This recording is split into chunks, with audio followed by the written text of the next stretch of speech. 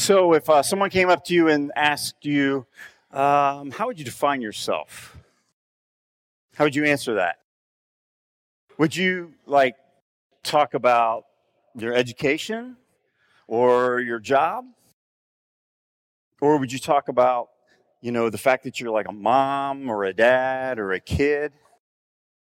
Would you define it in terms of your interests or your gifts? Or would you talk about the relationships that you have and how those define you? Would you talk about the results of that really cool personality test you did? If you're over 30, that's Myers-Briggs. If you're under 30, that's Enneagram. And if you don't know what an Enneagram is, you just proved that you're over 30. So it's all good. Well, the statements of Jesus help define who he is. They certainly are not everything about him. I mean, as John said, you could fill the sky with volumes and still not express everything about who Jesus is. But Jesus makes some really important statements in the Bible, and he starts these with, I am. He says, I am. And in the book of John, we have several of these. The first one is Jesus says he is the bread of life. I am the bread of life. And we actually unpacked that over 2 Sundays in March 24th and 31st. So you can go online and check that out. Jesus also says, I am the light of the world. I am the gate. I am the good shepherd. I am the resurrection and the life. I am the way, the truth, and the life. I am the vine. All of these claims that Jesus makes are way beyond what any human can do or who any human can be.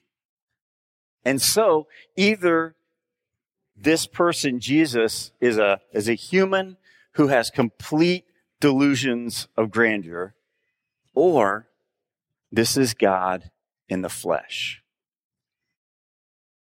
Each week we're going to look at one of these I am statements of Jesus and unpack it a little bit, but then figure out, what does that mean then to me? What does that mean to you in our lives? Before we do that today, let's pray. God, it's amazing to begin to unpack your word and just see how it truly makes a difference in our lives today. May your Spirit work through your word today. May your Spirit connect with our spirits and help us to follow however you lead us. We pray in the name of Jesus. Amen. All right, so the first one we're going to look at, today's claim, today's statement, Jesus says, I am the light of the world. And we find this in a couple of places in John. Light. In the Bible, light is associated with things like God's presence, with joy, with blessing, and with life. Darkness is associated with God's absence, sorrow, adversity, and death. So I recently read this story. A man was talking about a friend, and he wrote this. The street lights weren't working that night as my friend went home late from work. So he took a shortcut through an alleyway, and it was almost pitch dark, pitch black. But he knew the path well enough, and so he wasn't too worried until he heard a noise. He heard a noise right in front of him, and so he paused. Are you picturing this? Complete darkness in an alleyway, a noise. And he's just silent. And he thinks, okay, maybe I'm just hearing things because I'm kind of nervous. So he proceeds to walk again, and boom, he hears the noise again. Now he's kind of freaked out. He doesn't know what to do. So here's what he does. He says, I'm going to put on my bold, brave face. He says, all right, who is it? Who's there? And he's hoping that his voice is neither too timid nor too threatening. And then he hears a voice say, Is that you, Peter? It was his neighbor, also walking down the alley the opposite direction. And they were both like, oh, whew. Man, I was terrified because I couldn't see in the darkness. I didn't know what was out there. Well, sometimes darkness can be scary, but isn't really that threatening. But spiritual darkness, every time, is dangerous.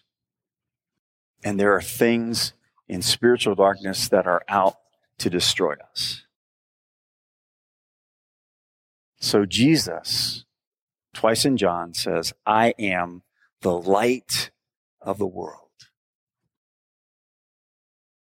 The first time he says it, just a little background before he makes that statement.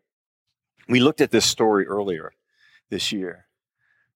The religious leaders, they bring a woman caught in adultery to Jesus. And they say, so what should we do? Should we kill her, as the law of Moses says, or should we let her go? They're not interested in justice. They're only interested in trapping Jesus. And so Jesus simply says, well, if any of you has never sinned, you just take that stone in your hand and go ahead and throw it at her. And he writes on the ground. No one throws a stone. They all drop them and they walk away. And then Jesus looks up and says to her, where's everybody gone? She said, there's no one to condemn me, sir. And he says, well, you know what? I don't condemn you either, but stop living outside of God's design for your life. Stop sinning. Now, that's the background, because what happens right after that scene is this claim of Jesus. John chapter 8, verse 12 says, when Jesus spoke again to the people, he said, I am the light of the world. Whoever follows me will never walk in darkness, but will have the light of life. So Jesus shines light into this woman's dark situation. And then he says that same light, that wisdom, that truth, that hope is available to anyone who follows Jesus. That's you or me or whoever, as Jesus says. Whoever, and whoever means whoever. So that's the first time Jesus says he's the light of the world. And then shortly after that in John 9, he says it again. Jesus makes the claim, and now he's going to confirm it. Starting in verse 1, as he went along, he saw a man blind from birth. His disciples asked him, Rabbi, who sinned, this man or his parents, that he was born blind? Neither this man nor his parents sinned, Jesus said. But this happened so that the works of God might be displayed in him. Now, as people, when we see sin and suffering, we want to assign blame. We look for the why, the cause, the reason, the person. Sometimes there is just innocent suffering because our world is broken. N.T. Wright says, of course, actions always have consequences. For example, kindness produces gratitude, and drunkenness causes car accidents. But this isn't inevitable. Kindness is sometimes scorned, and some drunkards get away with it. In this man's situation, you can't stretch the point back to a previous life or to someone else's sins. No, something much more mysterious and more hopeful is going on. The chaos of this present world is the raw material out of which the loving, wise, and just God is making his new creation. See, in this man's case, Jesus addresses the issue here on earth. He heals him. For some people, God, however, provides the ultimate healing in heaven. God desires to make us whole, and he will do that either in this life or in the next one. Now, as John's account continues, Jesus makes a spiritual statement, and then he connects it with the physical, as only the I am can do. He confirms what he says by what he does. Verse 5 in chapter 9. While I am in the world, I am the light of the world. Again, second time, I am the light of the world. After saying this, he spit on the ground, made some mud with saliva, and then put it on the man's eyes. Go, he told him, wash in the pool of Siloam. This word means sent. So the man went and washed, and he came home seeing. So he went blind. He followed what Jesus said to do. He was still blind. And then he came home seeing. So through this very physical action, Jesus is making a spiritual point. In this miracle and in many others, there's a point that we need to obviously grasp.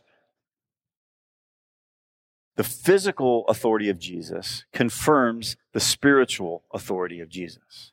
If Jesus has command over the physical things of this life, he also has command over the spiritual things.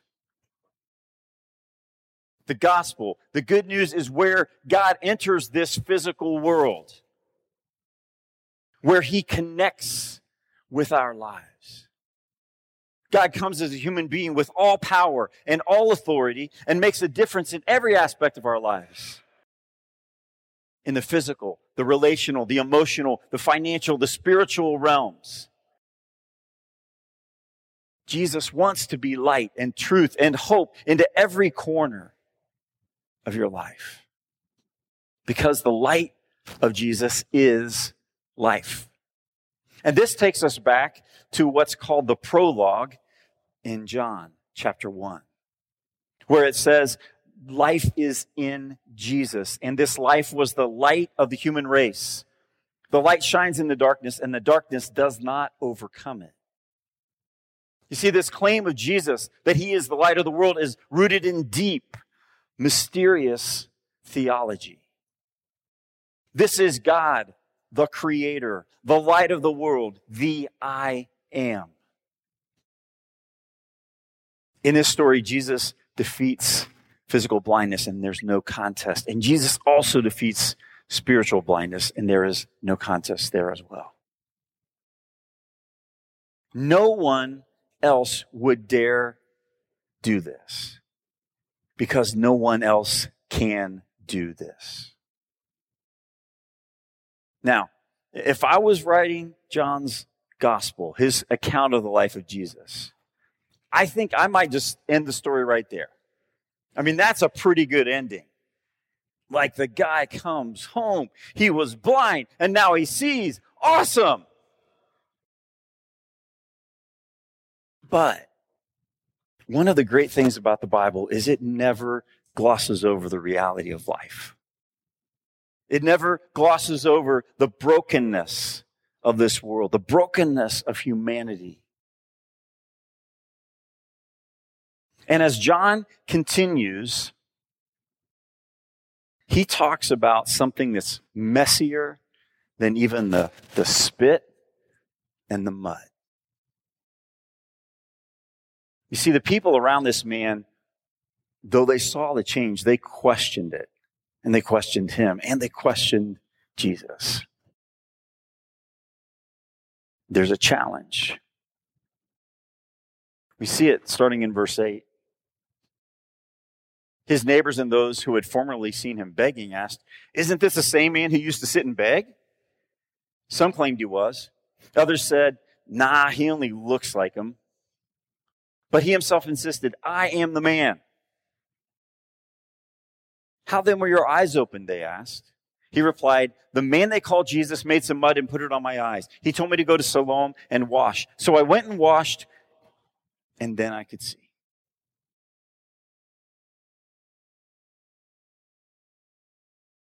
Some religious leaders, the Pharisees, who claimed to know God but didn't recognize Jesus for who he was, got involved.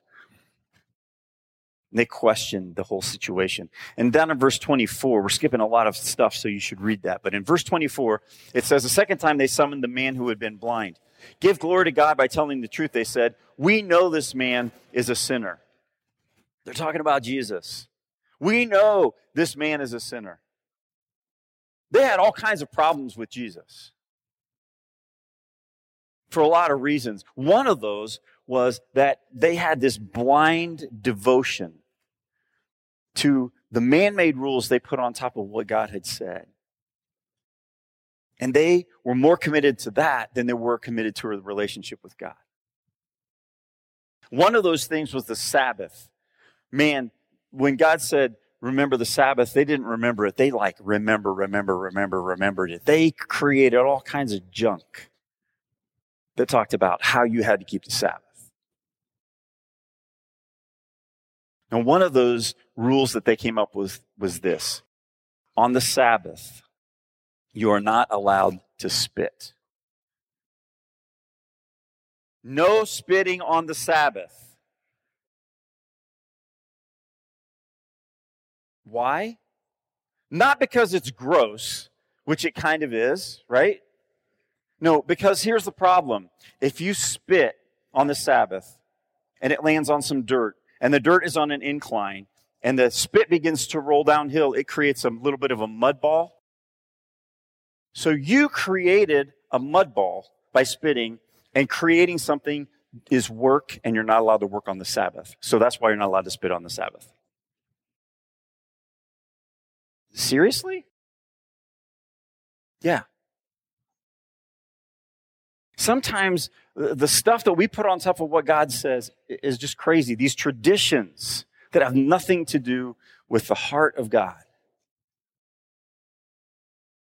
In 1903, the Russian Tsar noticed there was a sentry posted for no apparent reason at this one particular place on the grounds.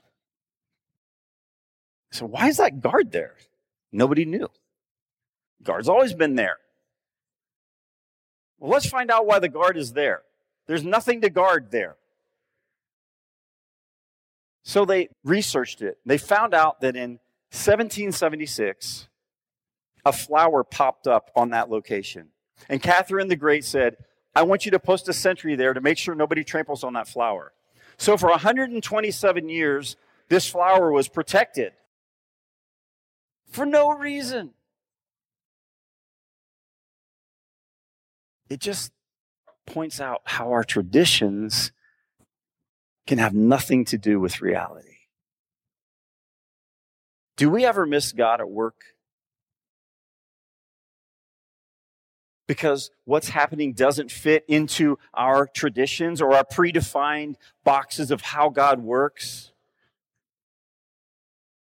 And those traditions, those boxes, sometimes we are more concerned about them than we are about our relationship with God or other people's relationship with God or our relationship with other people.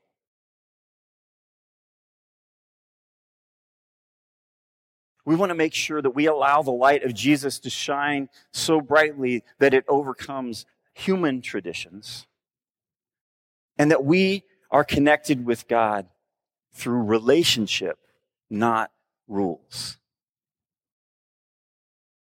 And when we see the light of Jesus at work, we need to share it with others. Part of this story that you can read again is that the man who used to be blind, his own parents didn't want to answer who they thought Jesus was. They were afraid to stand up against those who stood against Jesus. Why? Because the people who stood against Jesus had the power to kick them out of the synagogue. The synagogue for them was everything. However you feel connected in life, however you feel valued in life, however your social life, your community works, that's what this was for them. And by going against those who controlled it, they could be ostracized. And they were terrified. They were afraid. I mean, they had seen amazing transformation in their own son's life, but they said, I don't want to talk about it.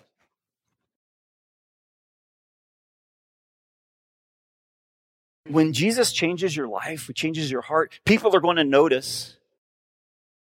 And people are going to wonder. They're going to watch to see if you've really changed or if this is just some phase thing you're going through. They're going to maybe question your claim that God is the one who's making this change. We will be challenged about Jesus. So it's really important for us to read and to study and to pray and to meditate. And as important as it is to have an answer for the hope that we have that's within us, something else is vital as well. I love the simple response of this formerly blind man in verse 25. Here's how he answered their accusations. He said, whether he is a sinner or not, I don't know. One thing I do know, I was blind, but now I see. He wasn't going to get into a big theological debate over what happened. He simply said, you know what? Before I met Jesus, this is how my life was. After Jesus got involved in my life, this is how my life is. That's all I know. That is an amazing response. I don't know everything about Jesus, but I know how Jesus changed my life. That's a good response. The light of Jesus changes us and causes us then to shine the light of Jesus to others. Jesus in Matthew says he's the light of the world in chapter 5. And a couple of verses later, he says this, he flips it and he says, you are the light of the world. You are the light of the world. You see, as Jesus shines into us, we reflect who he is. And people see Jesus. There was a man who went to Paris, and while he was there, he bought a special box for his wife. And this box was really cool. The people told him, this box will shine in the darkness. And he was like, whoa, I want that box for my wife. So he bought it. He went home. After they had their family reunion dinner, he said, okay, kids, turn the lights off. Check this out. They turn off the lights. And he pulls out of his pocket this box. Except it's as dark as the darkness around them. And he's like, oh man, I got ripped off. He said, I'm sorry, honey, but still kind of a cool box. Well, the next day, the woman was looking at the box and she noticed in really small letters, there was some writing. It was in French. She didn't speak French, so magic of the internet, she gets in and finds a translator and types in these words. And that night, after dark, the box began to glow. And the guy's like, wow, that's cool. What happened? And she told him the story. And she said, guess what it said on the box? It said, if you place me in the light all day, I'll shine in the darkness all night. And I think that is an amazing example for us. You can't reflect the light of Jesus if you're not in the light of Jesus. The more we are in the light of Jesus, the more we reflect the light of Jesus in the darkness. We don't know everything about Jesus. But there's one thing we do know. Jesus has changed our hearts. He's changed our lives. So that's our challenge today. Our challenge is to fill in a couple of blanks. One thing I know, thanks to God, I was whatever that thing in your past was. But now, whatever the present and future reality is because of Jesus. So, how would you fill in those two blanks? What words would you place in each of those? Where is God at work in your life? Where has the light of Jesus made a difference in the last decade? In the last year? In the last month?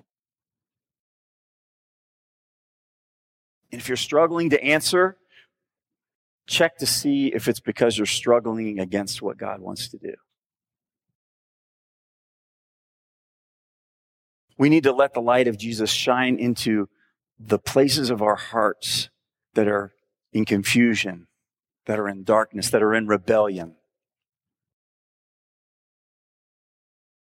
See, there's a key point to why the man changed. Obviously, it was the power of Jesus, but it was also when he did what Jesus said to do, when he obeyed. If you don't obey, don't expect change to happen. Change comes when we obey what Jesus says.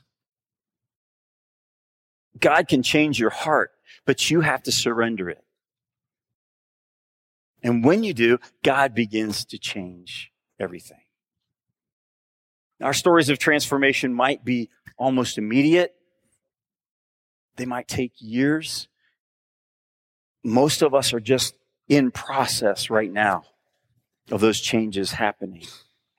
But God will change us. And when God changes us, people will notice. And when people notice, that's a good thing because it gives us an opportunity to tell them about Jesus. So today, as we close, we're going to do something a little different. Up here on the stage and on the two tables in the back, there are some cards, and they say that exact same thing.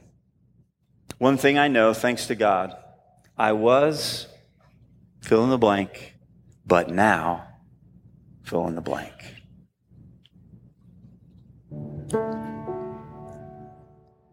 Take a card. If you want to fill it out at home, you can. But take it with you and let it be a reminder of what God is doing and what God wants to do in your heart. Allow God to shine his light and change everything. Recently, Jesus has been shining his light into the lives of a few people here at Discover who have said yes to him. They've responded for the first time in a way that is powerful. They said, God, I need to surrender all of my life to you. The whole thing. And I want to meet you in baptism. I want this amazing transformation to not be limited by my lack of obedience. So I want to say yes. Jesus said, I want you to go and make disciples. And I want you to baptize them in the name of the Father, Son, and the Holy Spirit. And I want you to teach them to obey all the things I've told them. When someone is baptized, there's a complete surrender. The Bible describes it as a death, a burial, and a resurrection, connecting us with the death and burial and resurrection of Jesus. And when we come out of the water, there's nothing magical about the water, but there is something transformational about God's Spirit. And God wants to work. So we're excited that we're going to get to see that after the song is done. And if you want to talk with someone about what it means to surrender your heart, or just to talk about your spiritual journey, or want to pray, I'll be up here in the front. You can also find one of your life group leaders or another leader here at church. Just let them speak to you about Jesus. Join him. Like the blind man, you can go home seeing. So in a second, we're going to stand, and as we give honor to God, as we praise him with our hearts and with our voices, go to one of the stations, grab a card, let the light of Jesus shine. Let his story shine into your story. This has been a sermon series by Discover Christian Church. Find more at discovercc.org.